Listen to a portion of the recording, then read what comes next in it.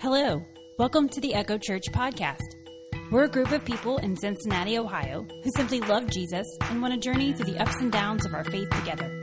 We're so glad you're here.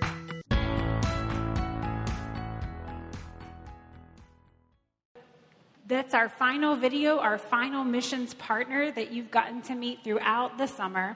And what we have been very intentional about this because we want you to see and to know names, to know the names of the people that we talk about. And when you hear events that happen in Poland or in Myanmar or in Venezuela, or if you hear things that happen in Price Hill, that you're going to know some names of people that we are connected to, who are reaching out in the love of Jesus, in the good times and in the crises.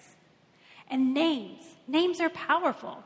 Did you know that when someone says your name, there's actually different parts of your brain that light up, that you are drawn to your name? I specifically wore this shirt to show you guys because when we went to Kansas City, everywhere I saw was KC, and I felt like it was talking to me. KC, Kansas City, it's my new place. Saw my name, my initials everywhere, and that meant a lot to me. Names, they validate us, but they can be harsh. They can be hard. Because we didn't always get to choose our name at birth, but maybe some of you, maybe you've changed your name. Maybe you were called a really weird nickname when you were a kid and you were like, I'm an adult now, no more. Here's what you're going to call me. Because it reflects your journey. Maybe you have legally changed your name because you have honored a spouse or a family member, and you did something to reflect that in your name. Names are so important. And there's power, and there is also identity in our names. But today, we're going to read almost to the end of Ruth chapter 4. And we're going to recognize that the names people give us, they don't always have to stick. We get to redefine the names that people give us. We get to redefine who we are in our own name. And we get the chance to live in the honor of other people's names. So let's dig in. We're going to go to Ruth chapter 4. If you want to turn there, if you grab a pew Bible, I think it's page 189. As you're turning, I'm going to recap our bittersweet series. Naomi was a Jewish woman who survived famine. She lost a husband.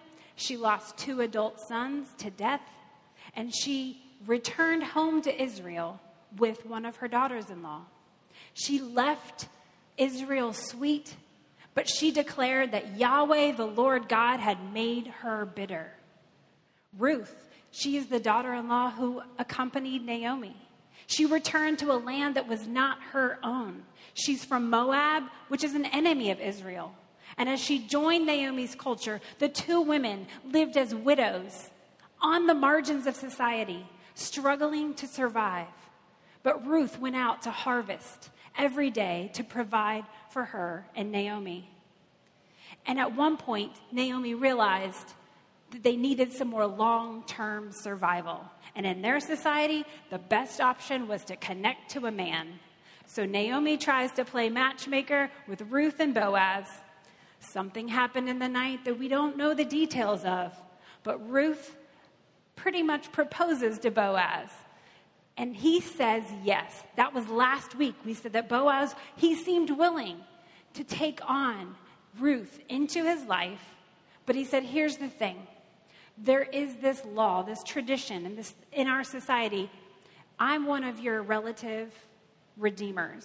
But there's somebody who's more closely related to your family, to Naomi's family. And he's got to have the first right to say yes or no. So today, we've been left on a cliffhanger. Today, we're going to see what happens. And we're going to read from Boaz's point of view. We've kind of heard from Ruth. We've kind of seen things from Naomi's life. And now we're going to see from Boaz. So as we turn to Ruth chapter 4, let me begin in verse 1. Meanwhile, Boaz went up to the town gate, and he sat down there just as the guardian redeemer he had mentioned came along. Boaz said, "Come over here, my friend, and sit down." So he went over and sat down. Okay, every week we have been in a different location. And so we're going to start off with our setting again. And I've got some visuals. This is the town gate. And as you can see, this excavation, you see how there's little chambers. This is an ancient gate. This would be right at the entrance to the town. And you think of a gate, it's not just the place that you're walking into, but it's this whole communal place. It's a marketplace. Legal action happens here. Decisions are made for the town here. And they have these little quadrants, different rooms you could sit in. And if you want to flip to the next slide, we've got kind of on the left side, you'll see a rendering of what they think that might have looked like if the space was enclosed and you would go spend time there. The leaders of the town, which would be known as elders in this text, they would gather there and you could make some decisions about the town. You could, if you had a legal transaction to make, you would be in the presence of witnesses, and all kinds of things was happening at the town gate. So that's where Boaz went to hang out. And he was waiting for this guy to come along, this guy. So we've said guardian redeemer is one of our terms that we have talked about for several weeks now. It means this is a family member who I say has the honor, but also kind of like the legal right to go and step in and help a family member in need. So if someone was financially struggling, they wanted to sell land, your guardian redeemer would have kind of the obligation to come along and say, I'll buy the land for you, and I will keep farming it in our family name in your honor so that you can be supported with funds. We keep the land in our name because that was very important to keep the land in the name. So here we've got this guardian redeemer who is related to Naomi. We haven't met him yet. Boaz sees him coming along. And if you'll see where I read, come over here, my friend, and sit down. Well, what we translate into my friend, the Hebrew is, I'm going to say it wrong, Poloni Almoni. Like it's supposed to be kind of rhymey, like phony baloney, Poloni Almoni. Like it's supposed to be this kind of like rhyming little thing. And basically, he's not calling the guy by name. He's like, hey, you, come here. Come over here. So-and-so over there. Yeah, you, come here. So he's kind of like not honoring the guy maybe a little bit. Maybe it's a little bit of an insult. And we never learned this dude's name. And there could be something about it. Like whoever wrote this story down was like, maybe he wasn't worthy to know his name. Because he has been a guardian redeemer. If he's closely related to Naomi, we have talked about, word has gotten around town that Naomi lives there, that Ruth has followed her, that they're both in this destitute situation, and yet where's this guy been?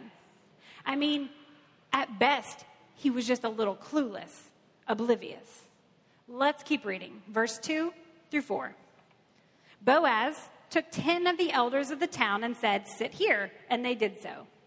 Then he said to the guardian redeemer, Naomi, who has come back from Moab, is selling the piece of land that belonged to our relative Elimelech.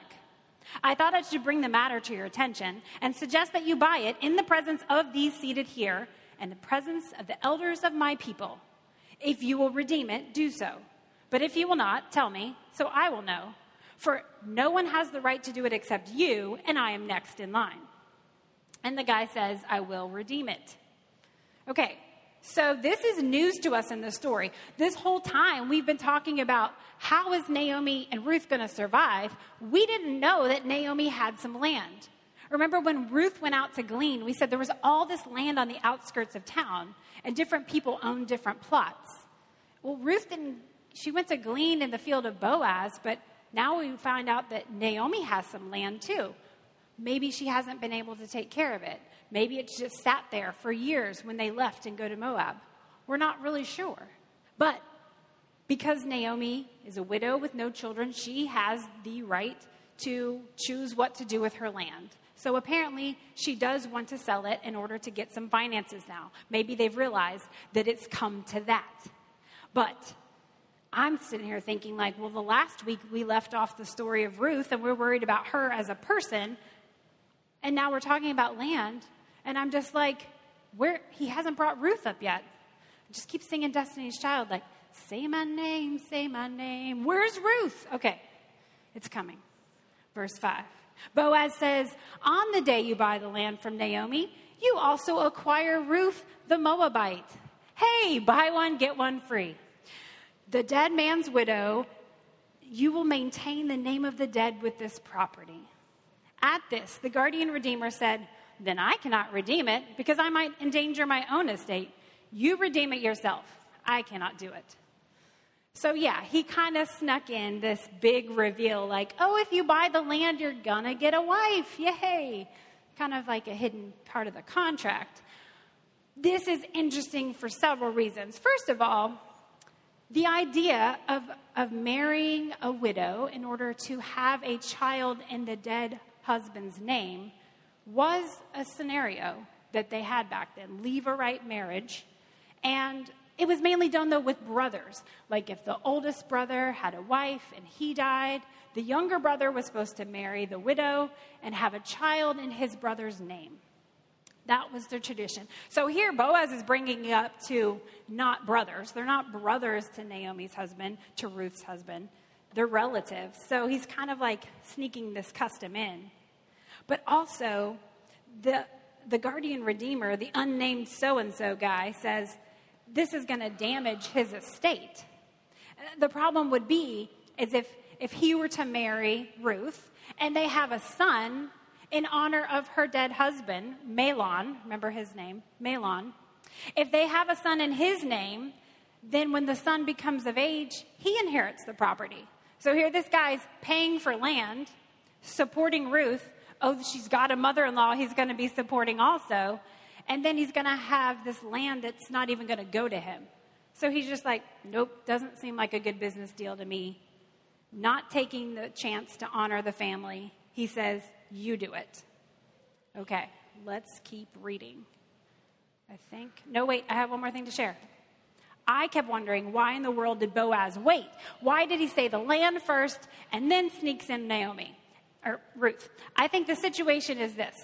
Because Ruth was, number one, they were not the brothers. Because this was not traditional, I think Boaz is trying to sneak in like this way to take care of her. Like maybe he thought, how in the world can we get this in? Okay, I'm going to start with the land, make a big deal about the land, and then we'll sneak in Ruth and see how it goes.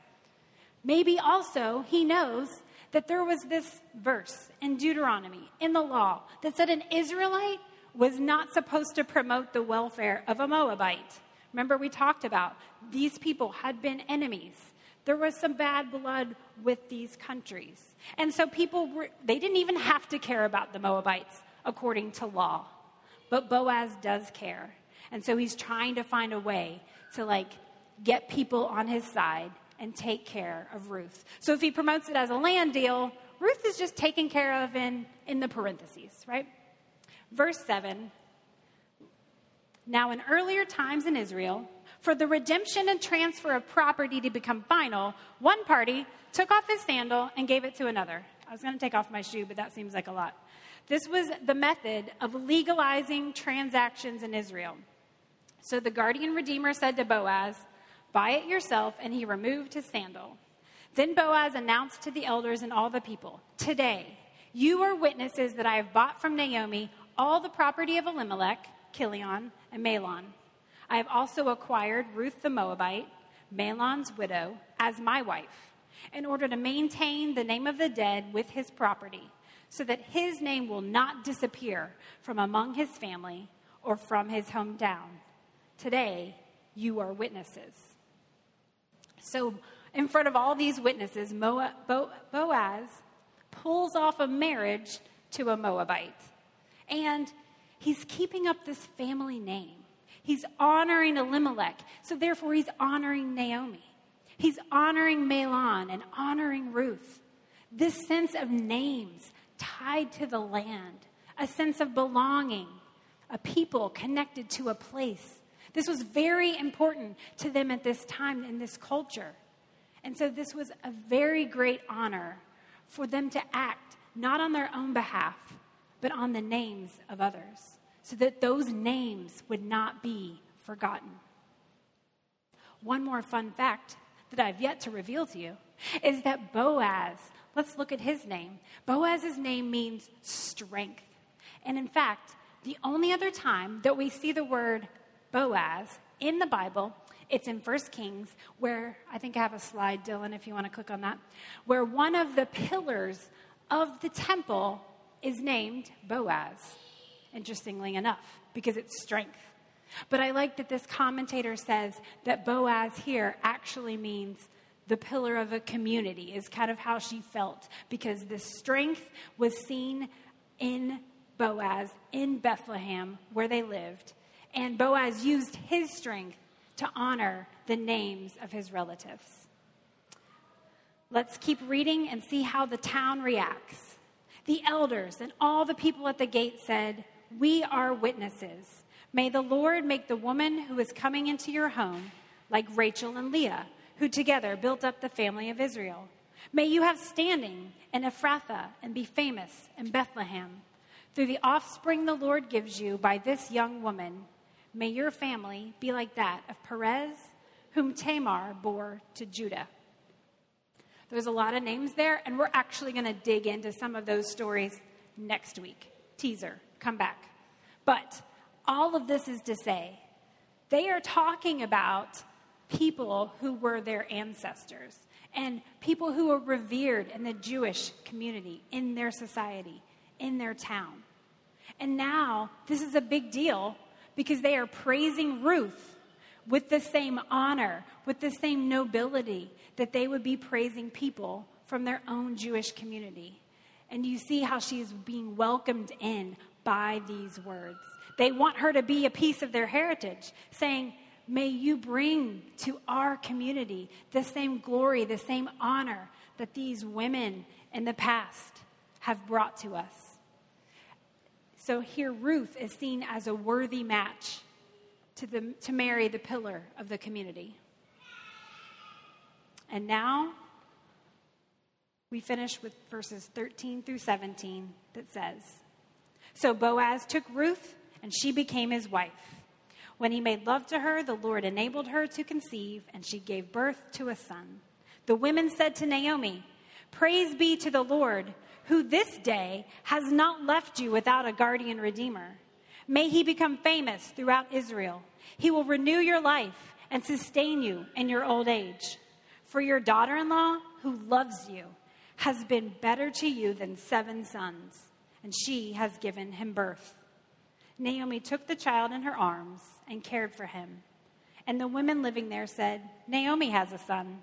And they named him Obed. He was the father of Jesse, the father of David." I sit here and I just think, I wish we could have heard from Ruth. I don't know why the storyteller stops talking to them. Yeah, we don't hear words from Ruth or Naomi here. I just wonder, how did that feel? We said that Ruth might have been making these choices. We don't know how joyful they were or not, but we hope that her choices to survive did end up bringing her some joy. And Naomi, she'd been holding on to this bitterness. She'd been saying that the Lord was against her. But did she get to now, let go of that? Did she feel some sweetness again when she held her grandchild in her arms? She did not speak Yahweh's name, but the women of her town, her friends, they said, "Look, this is what the Lord has done for you. This child is like the new Redeemer for you. He will care for you, just as you care for him." And Obed's name means one who serves. And this baby served as both a remembrance of the past and a hope for the future. So while we don't hear words from them directly, this is what I get from it. I get that Ruth was called many names. She was called Moabite, foreigner, widow, poor, destitute. But she exceeded the expectations that went along with those names. In her actions, people gave her new names: Chesed, loving kindness; hard worker; committed; loyal; honorable; noble. These are the words people began to call Ruth when they looked beyond her appearance and saw her heart. Ruth lived to honor other people's names. It said that she honored her first husband in life, and here she's honoring him in death. She honored Naomi in her commitment every day she lived and kept her promise to stand with Naomi.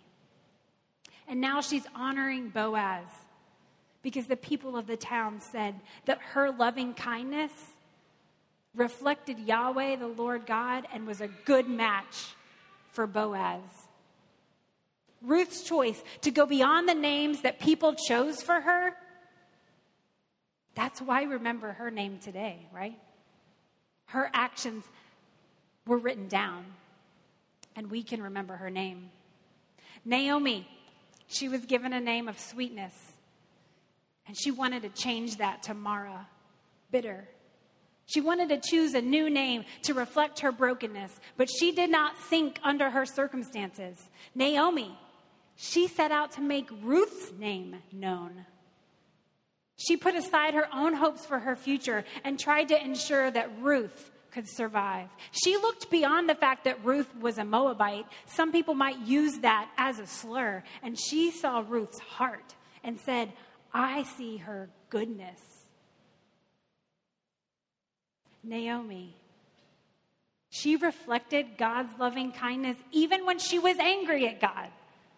She couldn't help but demonstrate his love that was in her.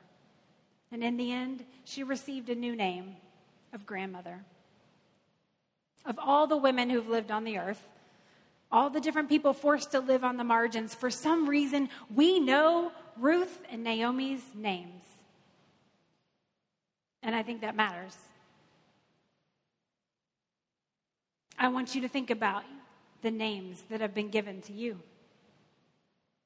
Maybe you like your names. Maybe there's been some you've hated. Maybe you've changed some names. Maybe people have tried to label you with names to insult you, to your face or behind your back. Maybe they tried to lift you up with new titles and great honors. But ultimately, like Ruth and Naomi, you get to redefine your name. You can decide what people think of when they hear your name. Two things I want to look at. We can both redefine our names and we can live for other people's names. So first, redefine your name. I believe some of us in this room right now have struggled with or currently are struggling. Those of you watching online, do you hold a burden because somebody else has tried to give you a name? They've tried to give you a name and they've tried to give you a slur that went along with it, like Ruth, who was called a Moabite. If people call you names based on what you look like or where you're from, go beyond it. Ignore their words because remember, you were created in the image of God. And you were created with Jesus' love, and no one's words can take that away. No one's names they give you can change your identity as created by God, as loved and redeemed by Jesus. Ruth was called a poor widow, but she harvested better than any of them. If people tell you you can't do something because you are a fill in the blank with whatever name they try to tell you, remember that the skills and the talents placed in your life were put there by a creator with purpose, on purpose, for you to live and love and serve. You have purpose. You have a name. Yahweh knows your true name. He knows your true worth, and he has plans to use you long after you're here, like Ruth and Naomi. But I don't want us to forget that we don't live for ourselves alone. Ruth and Naomi, they lived for other people's names as well. And you are in relationship to someone else. You might be a spouse, a parent, a grandparent, an aunt, an uncle, a cousin, a sibling. You might be a best friend. You might be the person someone calls when everything falls apart. Or you might be the person they call when it's time to celebrate. You are in relationship with others. We talked about the importance of connectivity and why we don't live life alone. Therefore, the ways that we live in life are honoring other people's names as well. Who are you honoring? Are you trying to honor your past? Are you creating a legacy for the future? Maybe you're mentoring and leading the next generation. Maybe you're walking alongside and investing in your peers. Maybe you're caring for the history of those who came before you and made a way for you. Here, as part of Echo Church, our goal is to echo the name of Jesus in this city, throughout the world. You represent Echo, you represent Jesus. That's our call here. You have a name on your heart because whatever you do, Colossians says, whether in word or deed, do it all in the name of the Lord Jesus, giving thanks to God the Father through him. I hope you feel that calling and take it on you this week to use your name to lift up the name of Jesus, to use your name to lift up the names of others. Naomi and Ruth, we've looked at their past, and next week we're going to look to their future because there's another name that we know them by, ancestors to Jesus. These two women who likely felt invisible were seen and known by name, and they were connected in the heritage of God who came to earth. Through Jesus' life, his death, his resurrection, he invites all of us into his love, into his redemption, and he says we can be connected to his name. That's why every week we take communion. We come down and we eat a small piece of bread and we drink some juice, and it's to tangibly touch and feel and taste and remember that invitation from Jesus to be connected to his name, to be connected to his redemption. And I want us to just recognize that the God of the universe knows our names and he calls us by name. Let's pray together. We're going to take a time of communion, and we're going to reflect on the name of Jesus. Yahweh, Lord God, you have created us in your name, and you've given us an identity, ones who are chosen by you, created in your image. We thank you. And you've also called us out, called us to lift up your name and others' names with our lives. Help us to use what we have to connect to others, to make the world more like your love. Help us to show chesed, loving kindness to all that we meet, so that our name honors your name. Thank you for not just making us, but for having come to earth through Jesus to make a way for our future. We reflect on that now. We lift your name. Amen.